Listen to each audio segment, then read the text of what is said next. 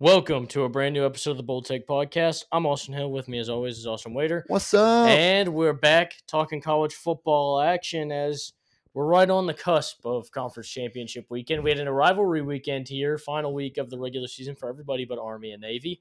And boy, oh boy, we've got some special situations set up for the college football playoffs. And, just truly, it's getting interesting. We don't know if chaos is going to break loose. It looks like maybe not.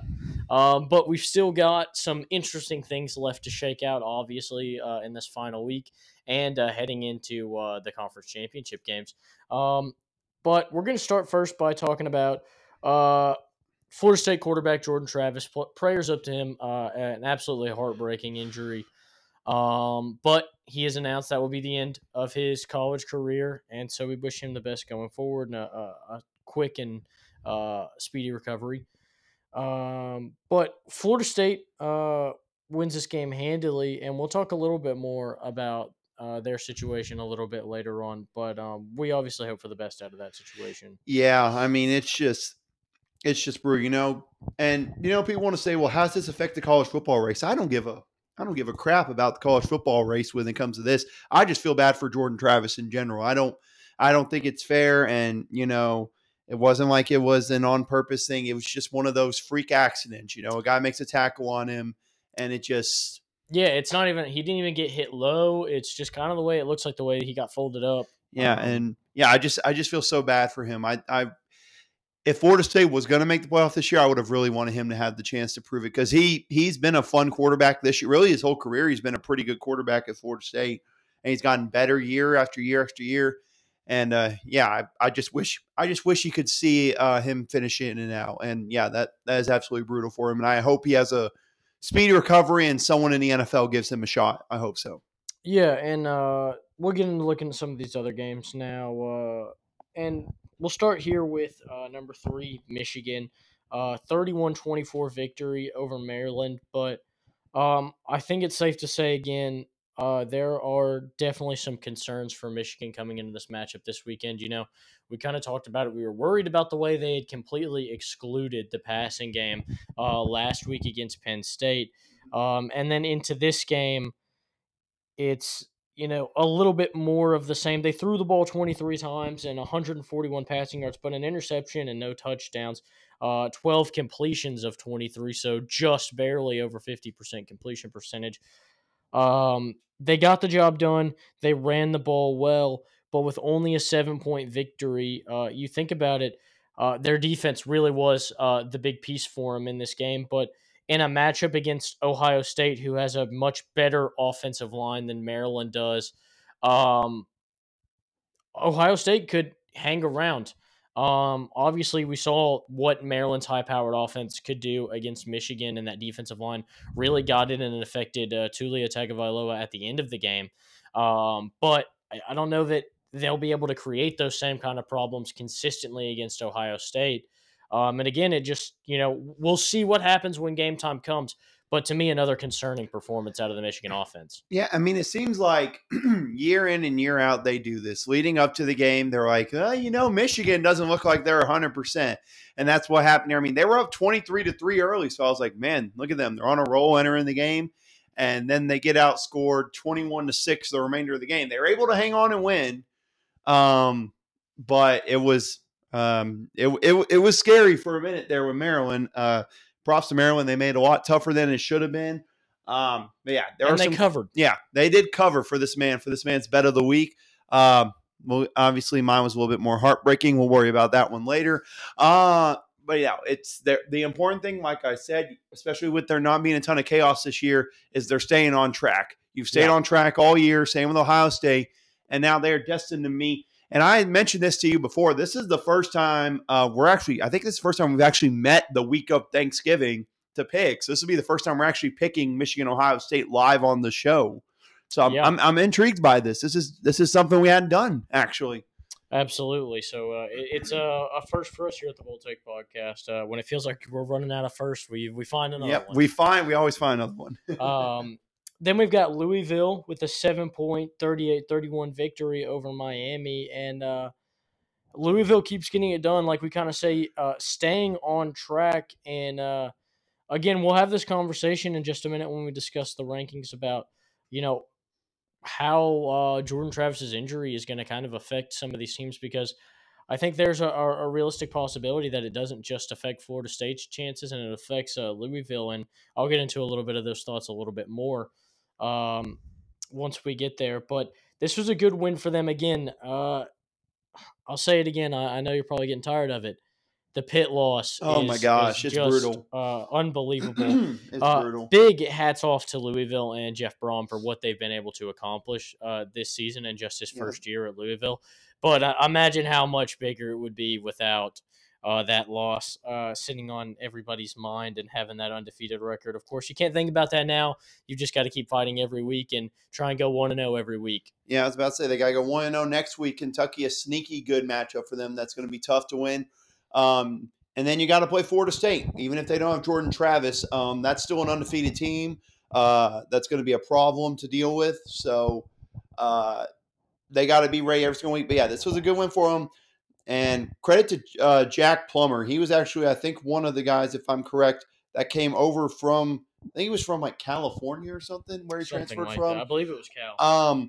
But anyway, he's come over. He's been a phenomenal quarterback for them this year. He's been really good for them. Their ground game was good. And the defense came up with some stops when they needed to. They came up with a stop on the final drive. The Hail Mary, Miami caught it, but the defense tackled them short of the goal line. Almost gave me a heart attack watching it live. But they found a way to win. And again, 10 wins in your first season at Louisville. I think that's a pretty successful first year, if you ask me, Austin. Yeah, absolutely. I think this has been a big year for Jeff Brom, and obviously just hats off to what they've done out there in Louisville. But you actually sent me these tiebreakers for the Big 12 and the Pac-12 and what could possibly happen. So with that being said, we'll talk about Oklahoma. Got a 7-point victory over BYU, keeps themselves on track for the conference championship. So we'll go ahead and talk Big 12 now. Yeah, and apparently I learned it's these, and apparently I heard there's like 100+ other possible things they have ready for outcomes depending on what happens this weekend. So but these are the main ones. These are the small handful, the most likely, I guess we can say, scenarios for the college football championship surrounding Big 12 matchups on Friday, November 24th. Oklahoma remains in contention with either a win or a loss against TCU. Mm-hmm. Texas will clinch both a berth to the championship and a number 1 seed with a win over Texas Tech. If Texas wins and clinches a berth on Friday, the following scenarios apply surrounding the Big 12 matchups on Saturday. If Oklahoma State defeats BYU, the Cowboys clinch a berth as the 2 seed. If Oklahoma defeats TCU, and that win is followed by a Texas win and an Oklahoma State loss, the Sooners are in. This is a whole mess. If Kansas State defeats Iowa State, and Texas wins, and Oklahoma State lose, the Wildcats are in. If Texas Tech wins against Texas, no team can clinch a bid until Saturday. Texas can still clinch a berth to the championship if 2 of the 3 2-loss teams, Kansas State, Oklahoma State, lose on Friday or Saturday. Texas and the remaining winning of those 3 will qualify for the championship. If Texas loses on Friday and 2 or 3 of the 2-loss teams win amongst Kansas State, Oklahoma State on Friday and or Saturday, there will be 3 or 4 teams tied for the championship berths. And then there are multiple scenarios that exist in the circumstance contingent on which teams remain in the tiebreaker.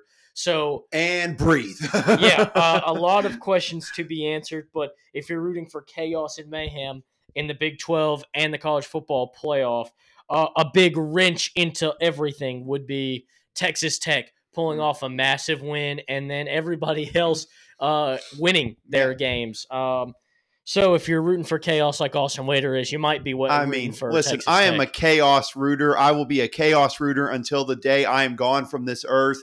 I want chaos. I just find it funny. There is still an outcome where it could be like Oklahoma State and Kansas State playing for the Big 12 title, and or it's Oklahoma and Texas still, or Kansas State and Texas. I just find it funny. And then, like I said, there's so many tiebreaker rules that they have ready. it would just be hilarious if it worked out like that. I would not know what to expect. Yeah.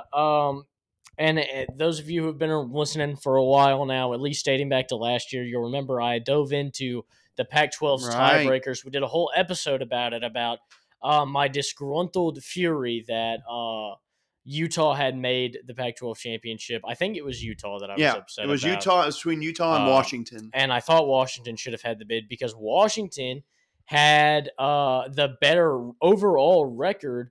Both teams only had one loss in conference, but Utah had that Florida loss. But out of conference, Washington was undefeated, and I was stunned to find out that is actually the very last tiebreaker in the Pac-12. Wasn't it like combined record of conference opponents? Isn't that what it was? Yes. So they were tied through like the first three tiebreakers, and the fourth tiebreaker is conference record of conference opponents. And Utah did not play Cal, and instead they played Oregon State. And instead of playing Oregon State, Washington played Cal, Right. and that was like a 2 or 3 win swing in conference. And I mean, that's enough to cost you right there when you play everybody else the same. And then, so I was a little bit disappointed to see that. I get how that can be a tiebreaker down the line, but I don't know how. To me, that should be the last one completely. I don't know how overall record is not the second tiebreaker after conference record. That's what I would have thought. It should be conference record, overall record. Or, they always say the highest ranked team. Yeah. I'm pretty sure Washington was still the highest ranked team between the two because they were one loss. Yeah, because I think it was like 2008 or 2000. I was like the Big 12 South. They had like 3 teams that ended in a 3-way tie for the top of the conference. How did they determine it? Highest ranked team in the BCS standings, Oklahoma got it. So, I think to me the whatever your ranking is, that should be the best one because that means that's the one that's playing the best at the end of the year. You want the best matchups. That to me equals what that should be. But the Pac-12 saw otherwise, and might be one of the reasons why this is the last year of a conference. Yeah, absolutely. But saying that, we're going to get into the Pac-12 conversation a little bit because Utah, Arizona, it was a beatdown. Yes. Arizona looks like one of the best teams in the country right now. I've been so impressed with the way this team's turned around this season. But with that being said, Washington is in the Pac-12 championship. Of course, to help their college football playoff chances, they'd really like a win against Washington State this weekend. But Oregon, they need to win over Oregon State, or they need Arizona to lose to Arizona State. Either of those things happen, they're in. No worries. But if Oregon loses to Oregon State, Arizona gets a win. Arizona is in the Pac-12 championship, and that is just unbelievable. I never thought I would be saying that at the beginning of the year. So impressed with the way this program has turned around. So still some things left up in the air in the Pac-12 and the Big 12 because, the SEC has its answer. We obviously know the big storyline coming into the Big 10 this weekend. Ohio State, Michigan for the right to play Iowa. Yep. Which is, a crazy sentence to say. Wonderful Iowa. And the ACC's already completely locked up. So, it is nice to have a little bit of pandemonium left on the table. Clemson gets another big win to move to 7-4. They're with a 31-20 victory over North Carolina. And it's just a shame. Again, 3 of their last 4 North Carolina have dropped, I believe. Or 3 of their last 5. Literally a repeat of last year. It's literally last year all over again. It's just been unfortunate for North Carolina. It's a team that's right there, and they just can't get over the hump. But, consistently being one of the top teams in the ACC, Mac Brown is clearly doing something right for this program compared to what they were before he got there. Yeah, absolutely. And I just want to backtrack to the Arizona thing. Oh, yes. If I'm Washington, I would rather play Oregon than play Arizona. I don't think there's a team in the country. I've said this every single week, and I don't care. I'm going to say it. I don't think there is a team in the country that wants to play Arizona right now. They're the hottest team on earth right now. They're scorching through rankings, opponents. Look what they just did to Utah. And literally their one loss in their last couple of weeks, a 7-point loss to Washington. And I mean, whatever. If I'm Washington, I'm saying, dude, Oregon, you better win. I do not want to face the hottest team because that's what's been the Pac-12 recent years. Last year, SC was a top team. Here comes Utah in with 3 losses. Utah kills them in the Pac-12 title game. So that could literally be the storyline this year. Now, I mean, either way, it's going to be a fun Pac-12 title game. For sure. Either we're getting a Washington-Oregon rematch, which is must-see television, or we're getting Washington versus the hottest team in college football, must-watch television. So it's going to be great. But North Carolina, you're absolutely right. They always stay in the thick of it. They just need to finish a season out. That's the big thing to me. And honestly, the big thing is, what are they going to do future for the quarterback position? What are they going to do after Drake May? Because we all agree Drake May is most likely gone. I mean, he's probably going to be the second, maybe the first QB off the board in the NFL draft this year. So I don't know, but yeah, Mac Brown's already said he's coming back for another year. So I'm interested to see what the future is in North Carolina and if he can just get him to finish. He's done it at Texas where he's actually ended up on top and made multiple national championship games. Can he get North Carolina somewhat close to that level? And speaking of the ACC, other news, obviously Syracuse firing Dino Babers. That was kind of coming. I mean, 3 straight years of starting really strong, and then you just kind of fall off at the second half of the year. It was time for Syracuse to move on there. But yeah, clearly, I think if you're looking for a coaching spot, I think there should be some guys interested in making that move to Syracuse. I agree. How competitive that program has been. Like you said, just not able to keep that consistency the whole year. Get you a big-time name in there, somebody who can draw some talent in. And this is a team that can be a plug-in to a competitor in that ACC. I will say one name I would really like at Syracuse, Jamie Chadwell at Liberty. I think he would be a great hire. I don't know if he would fit in with the culture at Syracuse, but I just think overall he's a great coach. I think he could fit in there. I think there are some lower-level coaches that would like it because it's not necessarily a sexy job, but it's at a Power 5 school, and it may be one of the worst ones, but it's one you build up that gets you to another higher level job. And so I think there should be a lot of lower level coaches that might consider that Syracuse job because there's a lot of talent there, and there's a lot of talent willing to come there because they know they can compete. Absolutely. Let's talk about a couple scary matchups here. You had Missouri sweating it out against Florida. Came down to a 4th and 18. Yep. Brady Cook drops back and throws an absolute dart to somehow a wide open receiver. I don't makes know a how. fantastic reception, and then they break off 2 more huge plays to get into easy field goal range for the thicker kicker, Harrison Mevis, who has been the kicker of the Bull Take podcast. Yeah, he has been an exciting, thrilling kicker. Probably the best kicker in college football right now, and you give him a chip shot like that, and he puts you away. Hitting the Gator Chomp as he runs off the field. Savage. It was an impressive moment. Absolutely thrilling finish to a game, and Washington sweating it out against Oregon State. Scored all 22 points in the first half of this game. And still somehow hung on to win this game. So a couple of those top 10 teams sweating it out here as we get down the stretch, and especially Washington, who's competing for that college football playoff spot. Boy, oh boy, they needed that win, and they somehow pulled it out. Yeah. And then just to finish it up, Texas, a 10-point victory against Iowa State. This was a tough one if you had the Bold Take parlay. Just a little off. Iowa State put up a great effort in this one. And then LSU with an absolute beatdown of Georgia State and another impressive game from Jaden Daniels, but more of an expected kind of performance against a team like Georgia State. Yeah, that Texas-Iowa State was brutal. I don't think I've rooted that hard for a team to pull off an upset in a long time. Yeah. Well, at least this season. I don't think I've rooted for a team as hard as that since some Arkansas games this year. But no, I was so heartbroken. Once they blocked that extra point and returned it for 2, I was like, it's over, isn't it? All the hope's gone. And then they were scoring and scoring. I was like, well, can I at least get a cover? Nope, not even a cover. But no, Texas was able to survive. Washington, I mean, you want to talk about survive. And I think that game, it would have been better, but the rainy conditions just made it such a sloppier game. Yeah. Thank you, weather, for ruining a primetime game. We really appreciate that. But yeah, the Mizzou one, I literally caught that ending because I showed up with about 3 minutes left. I was like, Mizzou, really? The week before they play Arkansas was going to lose to Florida at home on senior day? And then the miracle 4th and 17 conversion. I was like, that's a new low for even for you, Florida, that's a low point in this year. Yeah, I had, just been keeping an eye, and I remembered the game was on, and I was like, oh, let me check in on this, going to watch Arkansas, Missouri. Let's see how bad Missouri's beating Florida so I can get ready for Arkansas to maybe take down a top 10 team. What?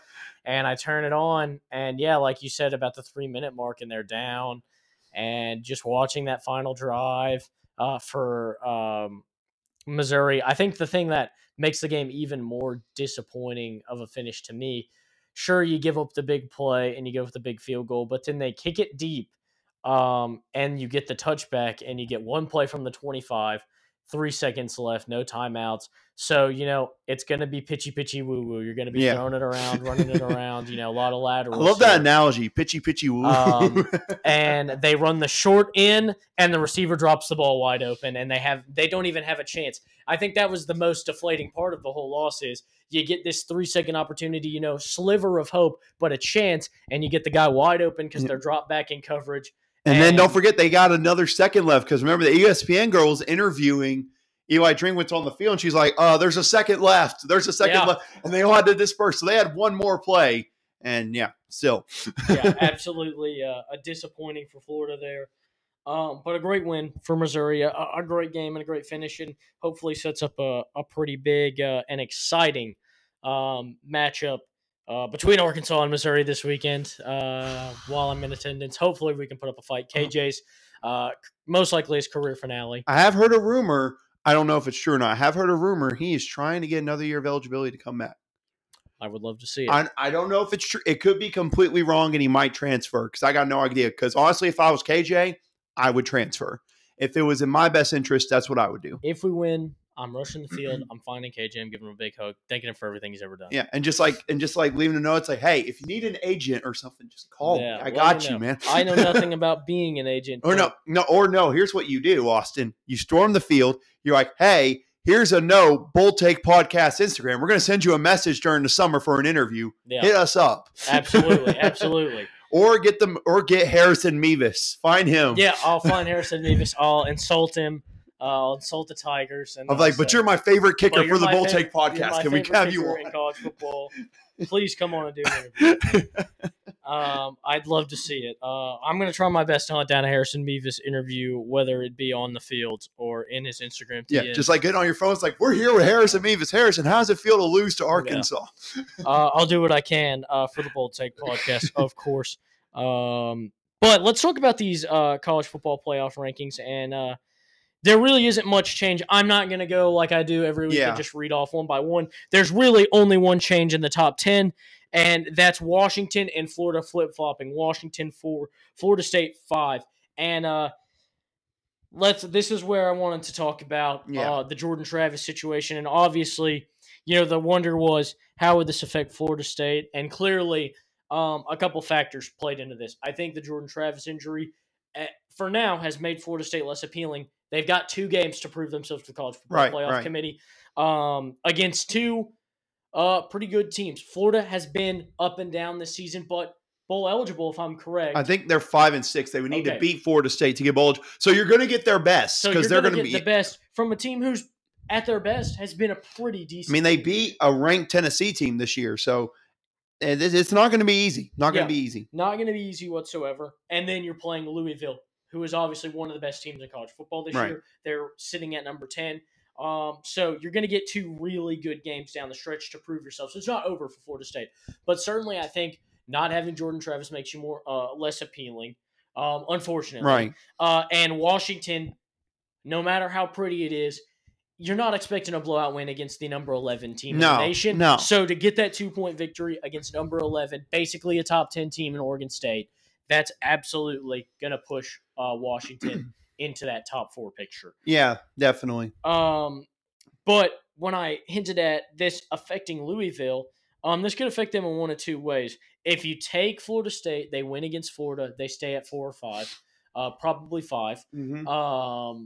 Barring Washington wins their game. Actually, they'll probably move into the top 4 if they win, just because somebody will lose between Ohio State and Michigan. Probably fall out. Yeah, definitely. And if not them, obviously Oregon, Texas, Bama. If they don't think that, because we saw that with Tennessee last year. Absolutely. They finished number 6. Hendon Hooker was out with injury, so they had other teams move up. So, Yeah. So, holding them at that spot, but they'll be somewhere between 4 and 6. Yeah. If they are to beat Florida, Right. they'll be somewhere between 4 and 6. You come into a matchup with Louisville, and to me, this goes one of two ways. If Louisville wins this game, if you win this game as Louisville, barring you beat Kentucky, either the College Football Playoff Committee is going to look at it. You beat the number 4 through 6 team in the nation. You deserve a big jump up. You deserve an opportunity. Maybe not top 4, but it could certainly help your resume. Right. Or they will say, sure, you beat Florida State, but they didn't have Jordan Travis. We don't care. Mm-hmm. And I think that's and then not to mention, it'd be one thing if this team was undefeated, but they have that Pitt loss. Mm-hmm. And if you got a lot of one-loss teams competing for that final playoff spot and no Jordan Travis for Florida State, it really could come back to bite Louisville. And you add in who those losses are to. You're going to have Oregon. Who's that loss to? Oregon. Texas. Or did I just say Oregon lost to Oregon? Yeah, Oregon Washington. Lost to Washington. Jeez, I can't speak. And if they win the Pac-12 championship, that's their only loss, and they've avenged it. Washington's one loss is to Oregon, who is the Pac-12 champion in the Pac-12 championship. Yeah. Bama's only losses to Texas, who is above them. Texas only losses to Oklahoma, who is ranked 13th. So all these other teams' one loss is at least to a team ranked in the top 15 or at least ranked. You lost to I think they're 3-8 Pitt team. That's hard to overcome in any sort of fashion. And to mention, like you said, if Alabama stays at one loss, then Georgia has one loss after championship. And their one loss is to Bama. And their one loss is to Bama. Ohio State and Michigan, one loss is to the other. Yep. Whoever loses that game this weekend. And I mean, let's be honest, we both feel pretty calm. The winner of this one's going to beat Iowa. So both teams are either one team's going to be 13-0 and the other's going to be 11-1. So yeah. I will be rooting for Iowa to bring absolute mayhem to college football by winning the Big Ten championship. But yes, if I had to pick right now, I'd say the winner of this game wins the Big Ten. And speaking of that, we're going to discuss a chaos scenario here in a few minutes. I'd love to get into it right now. Okay. Because, you've got these other teams in the top 25, but not really much has changed, in my opinion, unless you really want to go through here and discuss every single one of these teams. Well, no, I have like a full layout for a chaos scenario, on who we would discuss who gets in. Absolutely. I want to hear that. I think everybody is okay with not hearing the outside of the top 10. Yeah, but I will say if there's any other rankings we're going to discuss, shout out Liberty, enter in the rankings. About time. You're now having the conversation for that group of 5 member between them and Tulane, because Tulane plays UTSA, who is no slouch of an opponent. They lose that. Liberty wins. Liberty's the highest ranked group of 5 team. They would get that New Year's 6 bowl game. Absolutely. But enough about that. Here's the chaos scenario, Austin. Here's what we're going to set up here. Number 1, Michigan, 13-0, Big Ten champ. Florida State, 13-0, ACC champ. Alabama, 12-1, SEC champ. Oregon, 12-1, Pac-12 champion. Texas, 12-1, Big 12 champion. Georgia, 12-1. Washington, 12-1. Ohio State, 11-1. Who gets in? To me, you got to take your 2 13-0s. Yeah, I was about to say, to me, Michigan and Florida State, even with the injury to Jordan Travis, I think Florida State deserves it no matter what. To me, I honestly think Oregon and Bama would be the ones that get in. I agree. I think that I would think Texas has a chance, but their win would not be as great as if Oregon beats Washington and Bama beats Georgia. Yeah, I think you're talking about Washington is going to be in a top 4 spot coming in a conference championship week. Right. And that's going to be their only loss. That's going to swipe them in. And then it's really about weighing, is Texas's win against Alabama better than an SEC championship win for Alabama against Georgia, who will probably be the number 1 team in the nation at the time? Right. And yeah, I would agree with you. That's probably what I would do. Fortunately, we have an expanded playoff coming soon. I was about to say, I was going to add to that. They posted what the 12-team playoff would look like with these rankings, if you're interested in hearing that as well. I would love to hear it. So the first round games would be number 12, which would be the highest group of 5. Tulane would face Michigan. Would be an interesting matchup there, I think. The other one, 9 versus 8, would be Missouri versus Alabama. That would be an intriguing one. Next one, 11 versus 6, Penn State versus Oregon. Another fun one. And 10 versus 7, Louisville versus Texas. Oof. And then obviously the top 4 would be Georgia, Ohio State, Washington, and Florida State in that order from conference champions. And the first 2 teams out would be Ole Miss and Oklahoma. They would just miss out on the playoff there. So that's what a 12-team playoff would look like. There would be some fun matchups in there. I would love that. Yeah, absolutely. And, I think the thing I like about an expanded playoff more is when we're talking about making cuts, we're talking about 2-loss teams, 3-loss teams, are the teams hanging out. We don't have to debate these, 1-loss teams who have lost to, guys who are going to the playoff. Right. And it just adds more meaning to games. Like, let's say there's a matchup end of the year between the number 14 and the number 15 team in the nation. That's a big game. That's a massive game for college football playoff ramifications. So, yeah. And that's why I never understand people who are like the 12-team playoff is going to ruin college football. And no, it's going to add more meaning to games. And also, maybe not if you're one of the top ones, but if you're a team in the teens the whole year, listen, we got to win these games at the end of the year in these teen matchups, and we take control of it. We can control our destiny at the end of the year. And maybe something else that I like about this is that the top 5 highest-ranked conference champions will make the college football playoff. Automatic. This new one automatically. That gives more meanings to teams like Iowa. Let's say if Arizona was to make it to the conference championship, a team like Oklahoma State, Kansas State, or Oklahoma, those teams that are just outside, that maybe even with a ton of chaos right in a 12-team playoff couldn't make it without winning the conference championship. But now you talk about getting into that conference winning your conference championship, you get an automatic in, and now there are other teams who it makes every game more important, because if a 2-loss Iowa wins the Big Ten, that takes away another at-large spot to one of those teams that lost that. Now the team they beat in Ohio State or Michigan is going to have to, is probably going to still get a spot. And so that means somebody else is getting dropped from the end. Yeah, it just adds more chaos. And like I said, I'm a fan of chaos. Anything with chaos is good in my books. And it adds a little more meaning to the conference championship games. We think about TCU losing last year.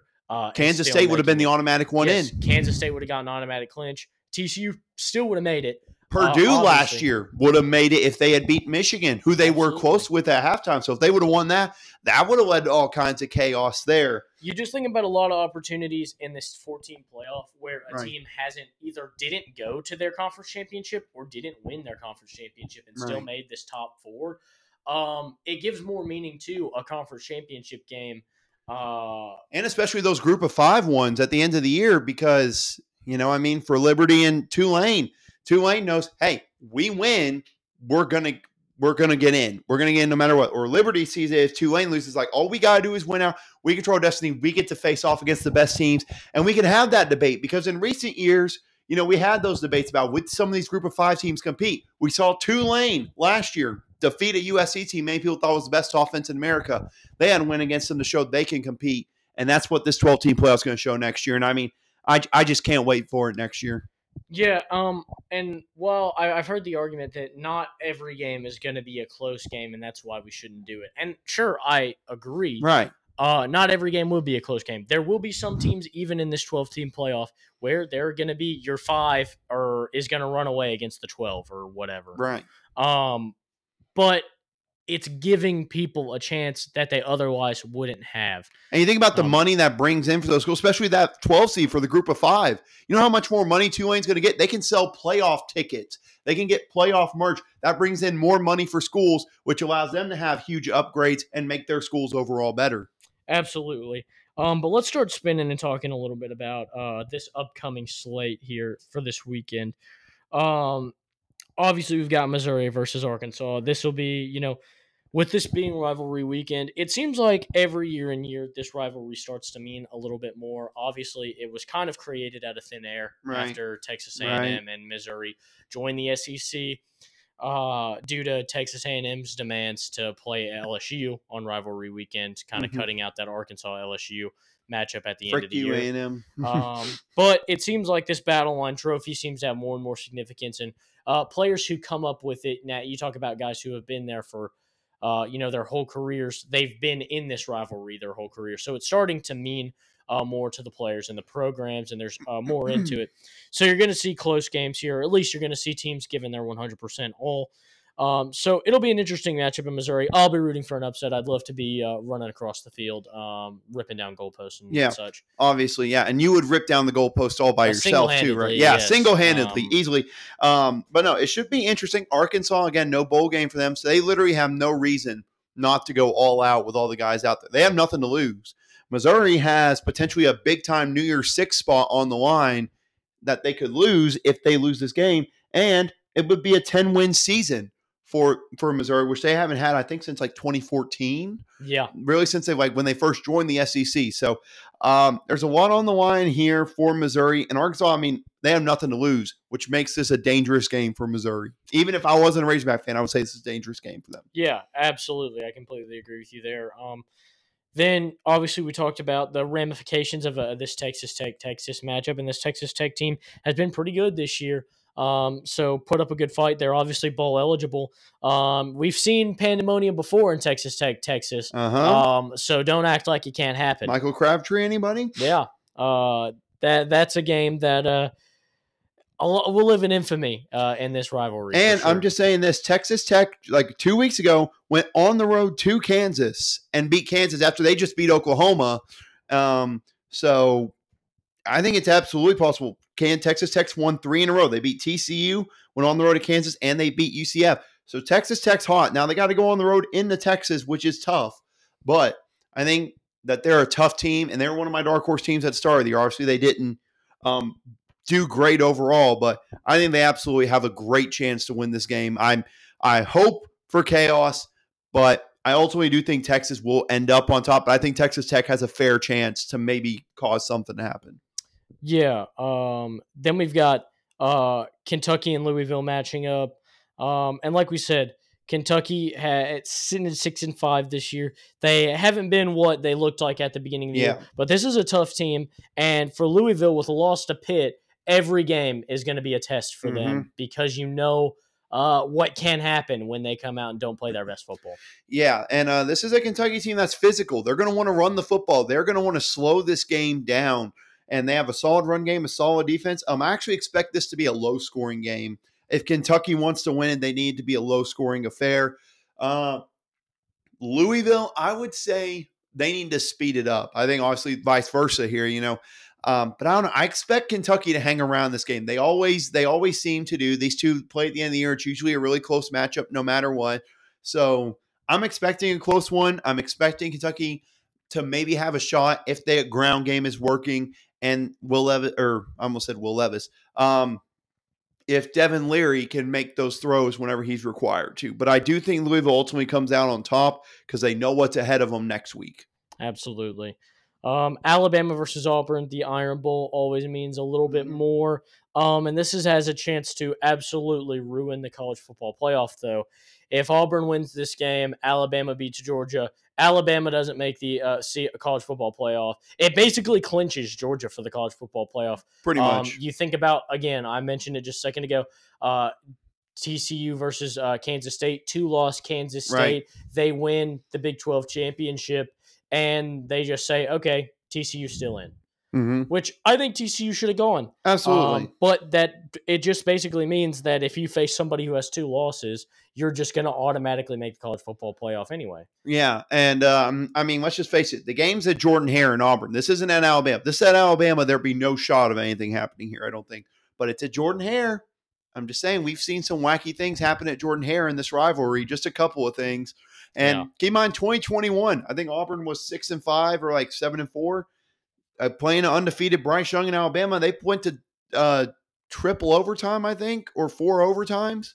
So it's going to be close because literally this is it for Auburn. They're going to a bowl game probably, but they have been scrapping. And I know what you're thinking. Obviously, the elephant in the room, they lost to New Mexico State last week, paid them $1.8 million. So literally they are coming in on the lowest of lows That's why Alabama needs to be ready to go for this game because Auburn's coming in off of that. And I think Bama, arguably, I think is one of the best teams, is entering that top 4 conversation. These last couple weeks, they have gotten on a roll. Us at the Bold Take Podcast have never doubted Jalen Milroe all year. We want that to be known. Yeah, never. Yeah, we never doubted him. Just like we do, we stand with our quarterbacks with them. When y'all doubted Jalen, when y'all doubted Tua, what can we say? We know who to trust here. Yeah. But I expect it to be a close one, and I mean it's the Iron Bowl. You're telling me you're not going to watch the Iron Bowl? You're a liar. Yeah. Then you've got Washington State. Washington, this will be a back-and-forth game. Cam Ward, obviously an exciting talent there at Washington State. Michael Penix. It's just going to be 2 thrilling offenses really dueling it, and obviously Washington in that championship game no matter what, but this means a little bit more than just the Pac-12 championship. Yeah, and of course, they signed an extension where these two are going to play for the next couple of years. It's great that schools leaving for different conferences are actually able to work out their differences, Oklahoma and Oklahoma State, and several other rivalries. Get it figured out. These two got it figured out. But yeah, my thing with Washington State, I mean, they're playing for a bowl game. They're 5-6, which I know is crazy to believe after the way they started this year. I think they started 4-0, 5-0. And now they're 5-6, where they're looking at them not making a bowl game this year. So they got something to play for. In Washington, they clinched the berth. They're now number 4 in the playoff. Everyone's looking at him and saying, all right, here's your chance to make your statement. Washington's got to be ready to go. The good news is it's at home, so they should have a good home crowd. And keep in mind, there's a little bit of a revenge factor. A few years ago, Washington State beat Washington, and the Washington State fans stormed the field at Washington. Don't forget about that. So I expect Washington to come out ready to go here. But you're absolutely right. It's going to be 2 fun offenses, 2 fun quarterbacks going head-to-head. I think something for Washington to have to watch out for is a top 4 ranking kind of puts a target on your back. Right. But for Washington, I think they've really ultimately benefited from their circumstances. I really am a firm believer that they shouldn't put 2 Big Ten teams in the top 4 when they know one of them is going to be eliminated. That's just my personal take on it. But one thing it does benefit is a team like Washington, even though they've been coming in at number 5, it doesn't quite feel the same as number 4, number 3, number 2, number 1, having that college football playoff spot. I feel like it just puts an extra edge against some of those opponents. And that's something that, they haven't really had to deal with, a lot of teams trying to bust them out of the college football playoff picture. And now they come into their last game, and now they'll have to deal with it. Mm-hmm. And so I think maybe it takes a little bit of pressure off of them. And now they get that pressure applied, but something they haven't had to deal with all year. So it'll be interesting to see this matchup. But let's get into the team and player of the week here from this past week before we get into our game picks. And for my teams of the week, I went App State number 1. Impressive performance by App State to hang around with James Madison and overall win this game. As much as I don't agree with some of the decisions made down the stretch, I think there were a lot of blown pass interferences. And obviously that ending. And I personally, watching the replay, thought it was a fumble the back of the end zone that should have resulted in a James Madison win. But the replay officials, they thought otherwise, yeah. They say that that's not what happened, so we have to take them at their word. An impressive performance by App State to even hang around in this game. Right. So for them to come out and get this win, I give them the credit. It's not like I think they cheated or anything. Yeah. Just came down to circumstance. So I give them my number 1 spot here. At number 2, I've got Arizona. They're rolling. They're beating good teams. This is a team you do not want to play. At number 3, I had Louisville. They played Miami in a close game, but a very good and competitive Miami team that was in the rankings. Probably would still have a bit of a different outcome this season had they taken a knee against Georgia Tech.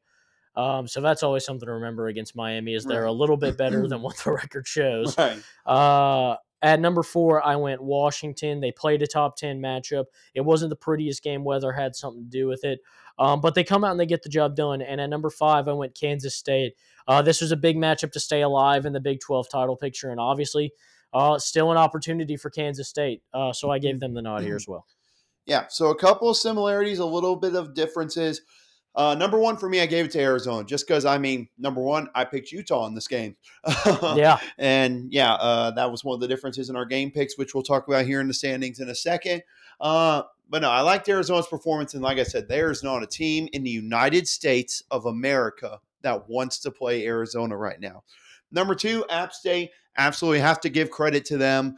They go on the road. They beat James Madison on College Game Day. They had game day last year. They almost lost at home on College Game Day, but they had that great Hail Mary at the end of the game where I literally went around my house screaming because I couldn't believe I just witnessed that live. Number three, Washington. That was a gutsy win. That wasn't a win where I was like, man, they look dominant. That was a win where I was like, they did what they needed to do to come out of there with a win. And the defense really stepped up. Yeah, defense played phenomenal, and they got together because, like I said, Washington didn't score any points in the second half. Their defense gave up 10 points, but they made the stops late.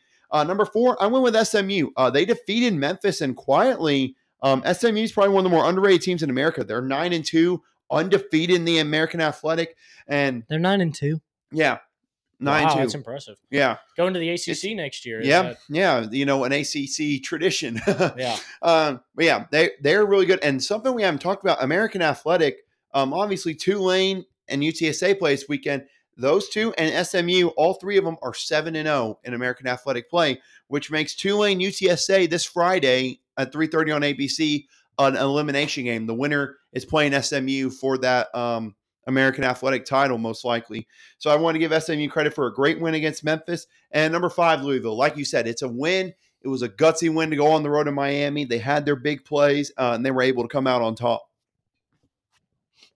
Alrighty, now we'll take a look at what the people had to say. Yeah, what did the people say? Say was Arizona clearing house on Instagram, and Arizona being involved in two-way ties on Twitter with App State and SMU, which puts Arizona at a healthy 25 points to be our team of the week this week.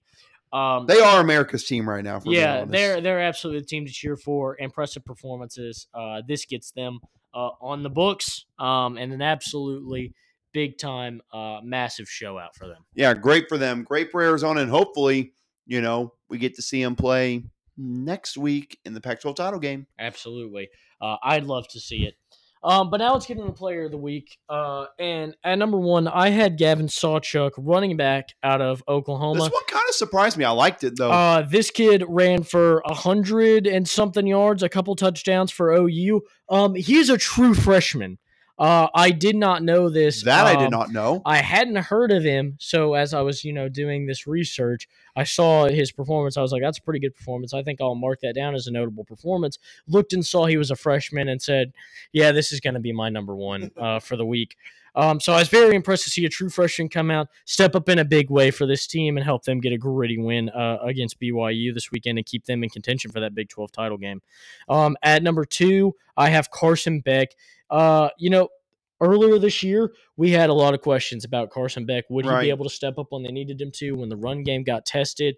And this past weekend, he really delivered. I believe nearly 300 yards, if not 300 yards passing, 4 touchdowns. He really, I compared him to Stetson Bennett at the beginning of the year, and I'm going to apologize and take that back because he has so far proven he's a much more talented passer. Oh, yeah. Stetson Bennett got the job done when he needed to, but this guy gets the job done, seems like, on a pretty consistent basis. And his first full year as a starter. Yeah, so absolutely hats off to him. He has truly been the guy Georgia needed to help keep this team at a championship-level pace. At number 3, I went Jaden Daniels.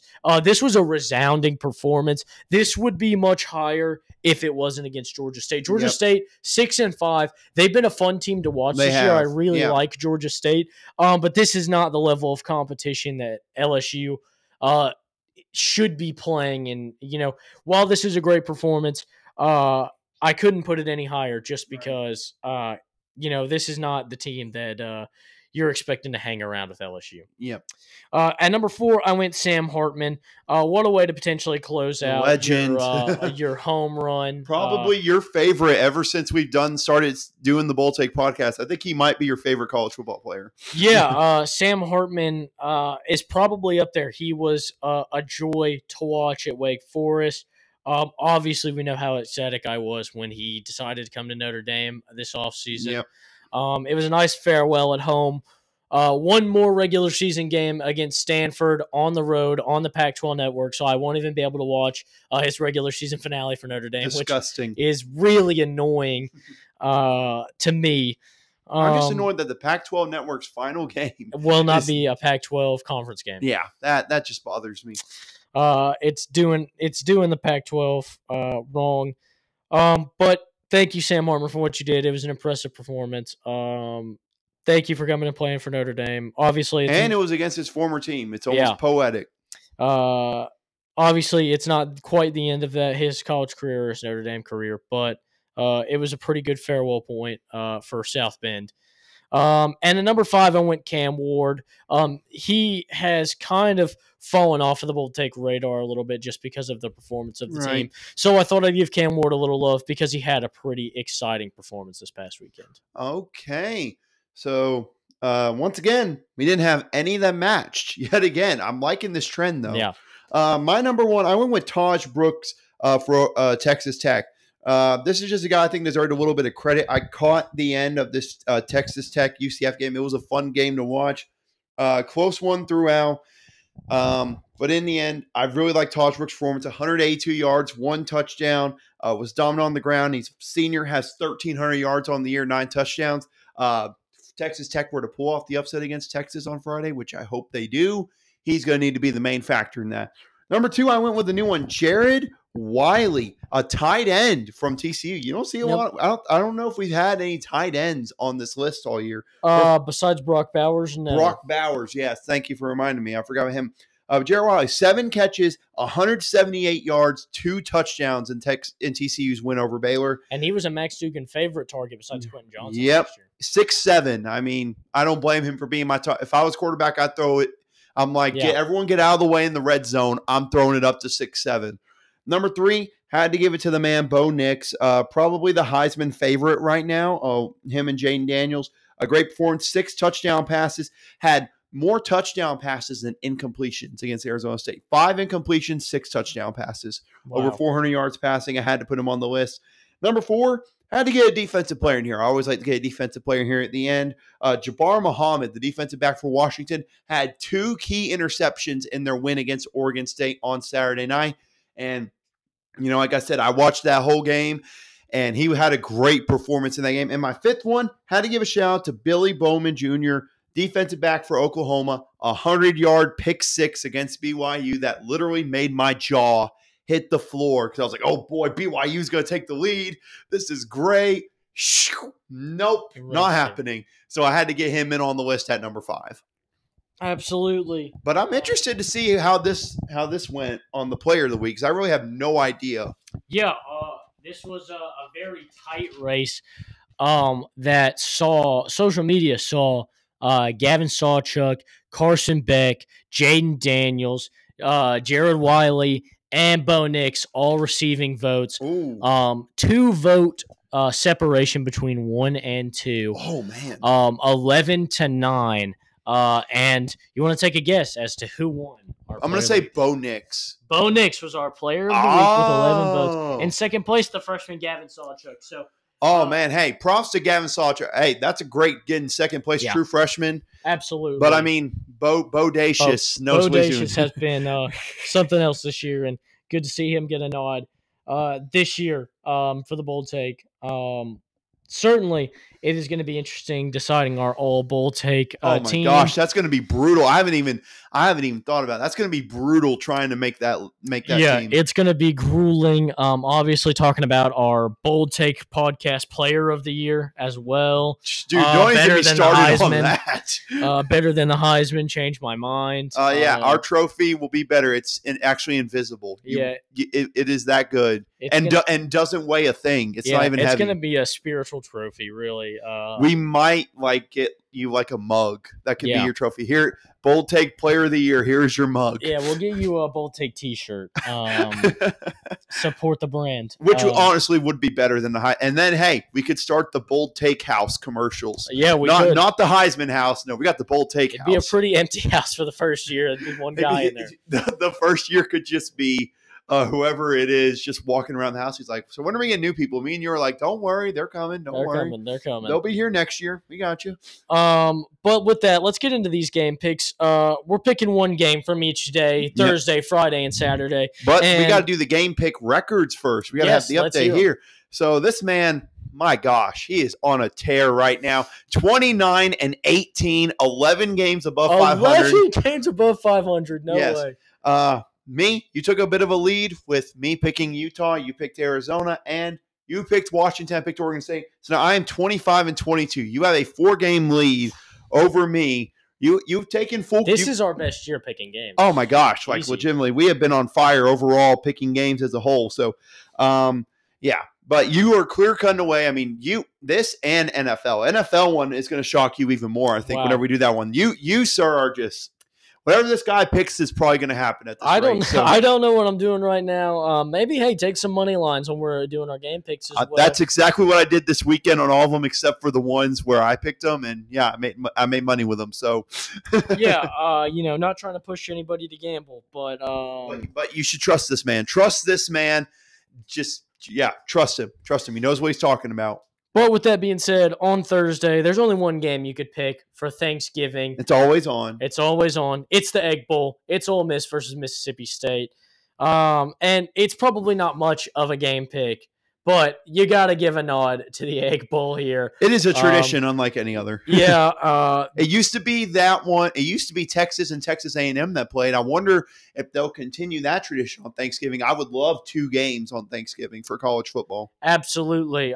This rivalry has seen everything from miracle late touchdowns to pretending to pee on the goalpost to missing the extra point and everything in between. But who do you have in this matchup? Oh my gosh.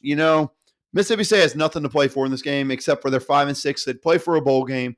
Ole Miss usually chokes it at the end of the year, and they're coming off a loss against Georgia, and they honestly were struggling with ULM Monroe. Louisiana Monroe this past week. They won 35-3. So I expect this actually to be a really close game, as it usually is in the Egg Bowl. But I'm going to give an edge to Lane Kiffin and company to come out on top. But I would not be shocked if Mississippi State pulled off the upset because these in-state rivalries, regardless of you complaining that rivalries won't matter in 12-team playoff, in-state rivalries always matter. Yeah, 12-team playoff doesn't take away from this. In fact, again, with more teams being able to make it, that makes more teams in competition. Absolutely. It means more people are going to be playing harder. And you add in Mississippi State's good at the end of the year. Ole Miss, they're both good. That makes that maybe a playoff eliminator on Thanksgiving night. Are you kidding me? Yeah, absolutely. There's no reason to be saying rivalries don't matter, but I'm going to go with you here with Ole Miss. I think Mississippi State's going to be fired up. I think we're going to see a lot of close games this weekend. You usually do in rivalry weekend. Oh, yeah, and it's always chef's kiss. It's perfect. Teams want to beat each other. They want to win those rivalry trophies. I think that's what makes the rivalry so special in college football. You have a special trophy for showing how bad you kick somebody's butt. Yeah. It's a team that's not that far away from you. They're in the same state, and the fans just hear about it from each other for 365 days until they play again. Absolutely. I'm going to give the edge to Ole Miss here, though, just because I think if Mississippi State had a bit more of an answer at head coach, I think I'd give them a chance, but obviously going through a change, they've got an interim right now. Maybe they don't have an interim. They may have hired somebody. They have an interim. I don't know if they've hired anyone. Speaking of that, I have a question for you. Who would you hire at Mississippi State? Is there any smaller school coaching candidates that you like for it? Obviously, we know the Jamie Chadwell rumors. Who's James Madison's coach? I think that guy's going to start getting a lot of attention. I forget what his name is, but I am not going to lie to you. Before they announced Sam Pittman was coming back, that's who I wanted Arkansas to hire. I thought he would have been a great coach there. Obviously, maybe another guy I'd look at. Barry Odom has had a really exciting year at UNLV. I like that. Kurt. I'll let you take a shot at that last name. Kurt. Signetti. Yeah, we'll go with Signetti. Let's go Curse Signetti. He's definitely a guy I would consider. Like I said, Barry Odom is another guy. Obviously, we've seen his defense work at the SEC level Right. as well. Not incredibly super duper uber successful, but it was enough to get him a head coaching job. It was enough to make him one of the best considered one of the better coordinators in college football during his time at Arkansas. So obviously, I think he's a guy you can consider, especially with how well he's handled being at UNLV, especially having the guy who's supposed to be his OC dip out and head to Texas A&M. Yeah, man. I think it's safe to say I think Bobby might have regretted going to A&M. Yeah, since he might not be there next year. Nope. Then we've got Oregon State versus Oregon on Friday night. And I love this on Friday night. Boy. I'm glad they didn't put this on Saturday. Yeah, this game means a whole ton. Oregon fighting for a chance to make it. Oregon State won this game last year, didn't throw a pass in the second half. They're a better team this year, and they can keep Oregon out of the Pac-12 championship for the second year in a row. We saw, you say rivalries don't mean anything. This team last year had nothing to gain. Oregon State had nothing to gain except keeping Oregon out of the Pac-12 championship. That's exactly what and that's why they went out and stomped them in the second half of that game. They will absolutely look to do the same thing in this one, and they have a little more to gain from it. You talk about bigger bowl game because of how well they are placed this season. Oregon State's got a lot in this game. Who do you got in this one? Oh my God, this is brutal. And it's literally called the Civil War, which makes it even more brutal. Yeah. Oh man, you know what? As an agent of chaos, I put that sticker right on my chest. Says an agent of chaos, not the head agent. There's plenty more people that root for chaos, especially the Sickos Committee. Shout out to Sickos Committee. Absolutely. But I'm a man who wants to see chaos, and I think Arizona deserves a shot in the Pac-12 title game. Give me DJ Ukulele and Oregon State to go on the road and shot Bo Nix. High scoring affair. I'm expecting a lot of points here. Over under 62.5. I might consider the over on that one. But give me the Beavers in this one. I like Oregon State to making a great bounce back from a heartbreaking loss against Washington. Yeah, I'm actually with you on this one. I was going to pick this one the same way. I'd like to see Arizona in, and I don't know. You've got that momentum riding high from last year in this matchup against Oregon State. It was an explosive Oregon team, an Oregon team that was viving for a Pac-12 berth, viving for a college football playoff opportunity, and they, were knocking on the doorstep. So I think Oregon State comes out, fights them hard to the death, gets the job done here against Oregon. And then obviously Saturday's game. I hate Fox Big Noon kickoff. It's the stupidest thing to ever burn exist. it to the ground. But it's a Ohio State and Michigan. It's the number big 2 one. versus number 3. It is all but a college football playoff eliminator. Who do you got in this one? What can I just say? I honestly think you look at all the ramifications of this year, the whole Michigan scandal, the fact that Ohio State hired the private investigators to investigate into Michigan. Honestly, I think since maybe 2006, this might be the biggest game just in general that we've ever talked about on here or ever hyped up about it. So expecting a low-scoring affair. The over-under is 46 on it. I might hammer the under. These are two of the best defenses in college football. Two interesting passing games. Yeah, we'll call them interesting.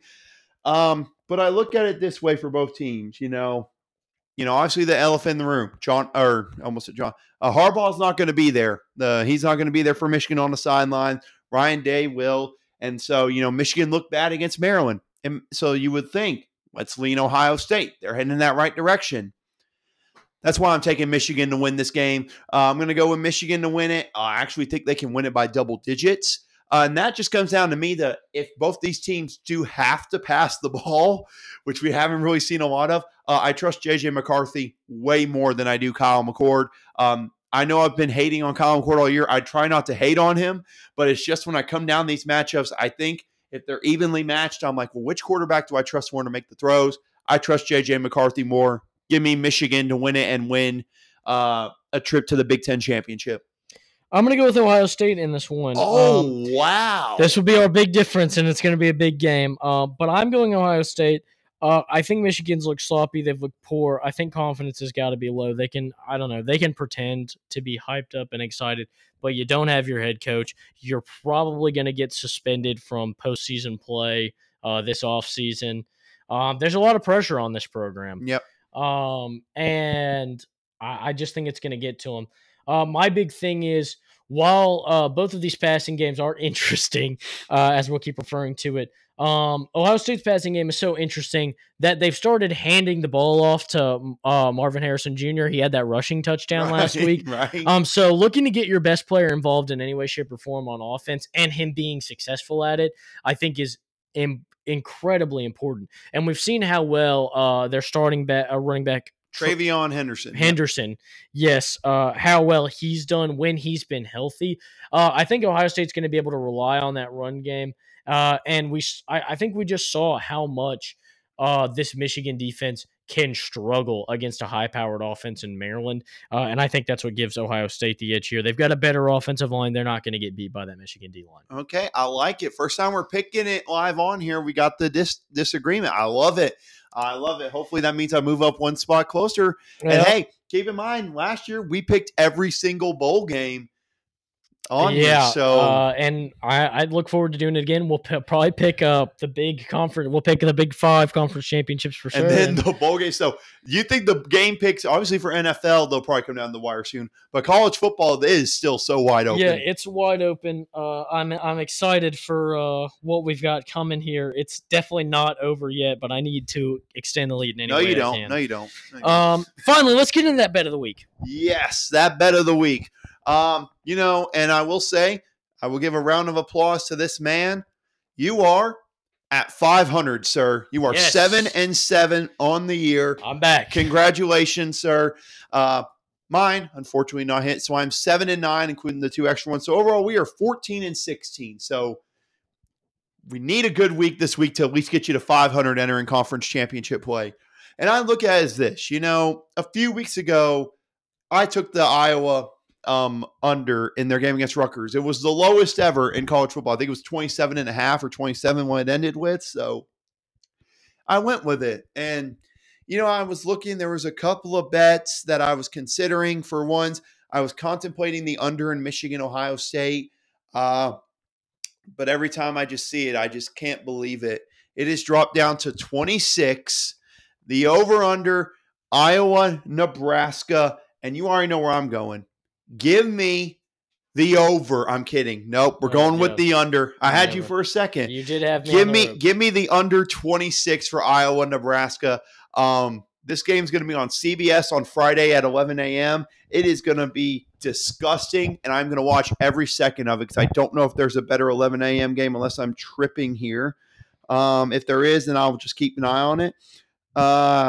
No, there's not a better 11 a.m. game, so I will be watching that disgusting affair, which we will call Iowa, Nebraska, under 26. I'm going to go, obviously, an opposite swing for you here. Oh. I'm going to take the over in Washington State that's currently at 68. I love it. I'm going way over that here. So hopefully we'll cash on an over-under parlay for the Big Take this weekend. We hit both of these. We're over 500 for the year. We're over 500. Or at least 500 entering conference championship. But with all that being said for the Bold Take podcast, that's going to do it for us here as we get into this rivalry weekend. We're getting closer and closer to the end of the year, and I smell chaos of brewing, whether it's now or later. We're going to have some questions answered, but we got that NFL episode coming very, very soon. But that's Austin Waiter. I'm Austin Hill, and we want to thank you for listening.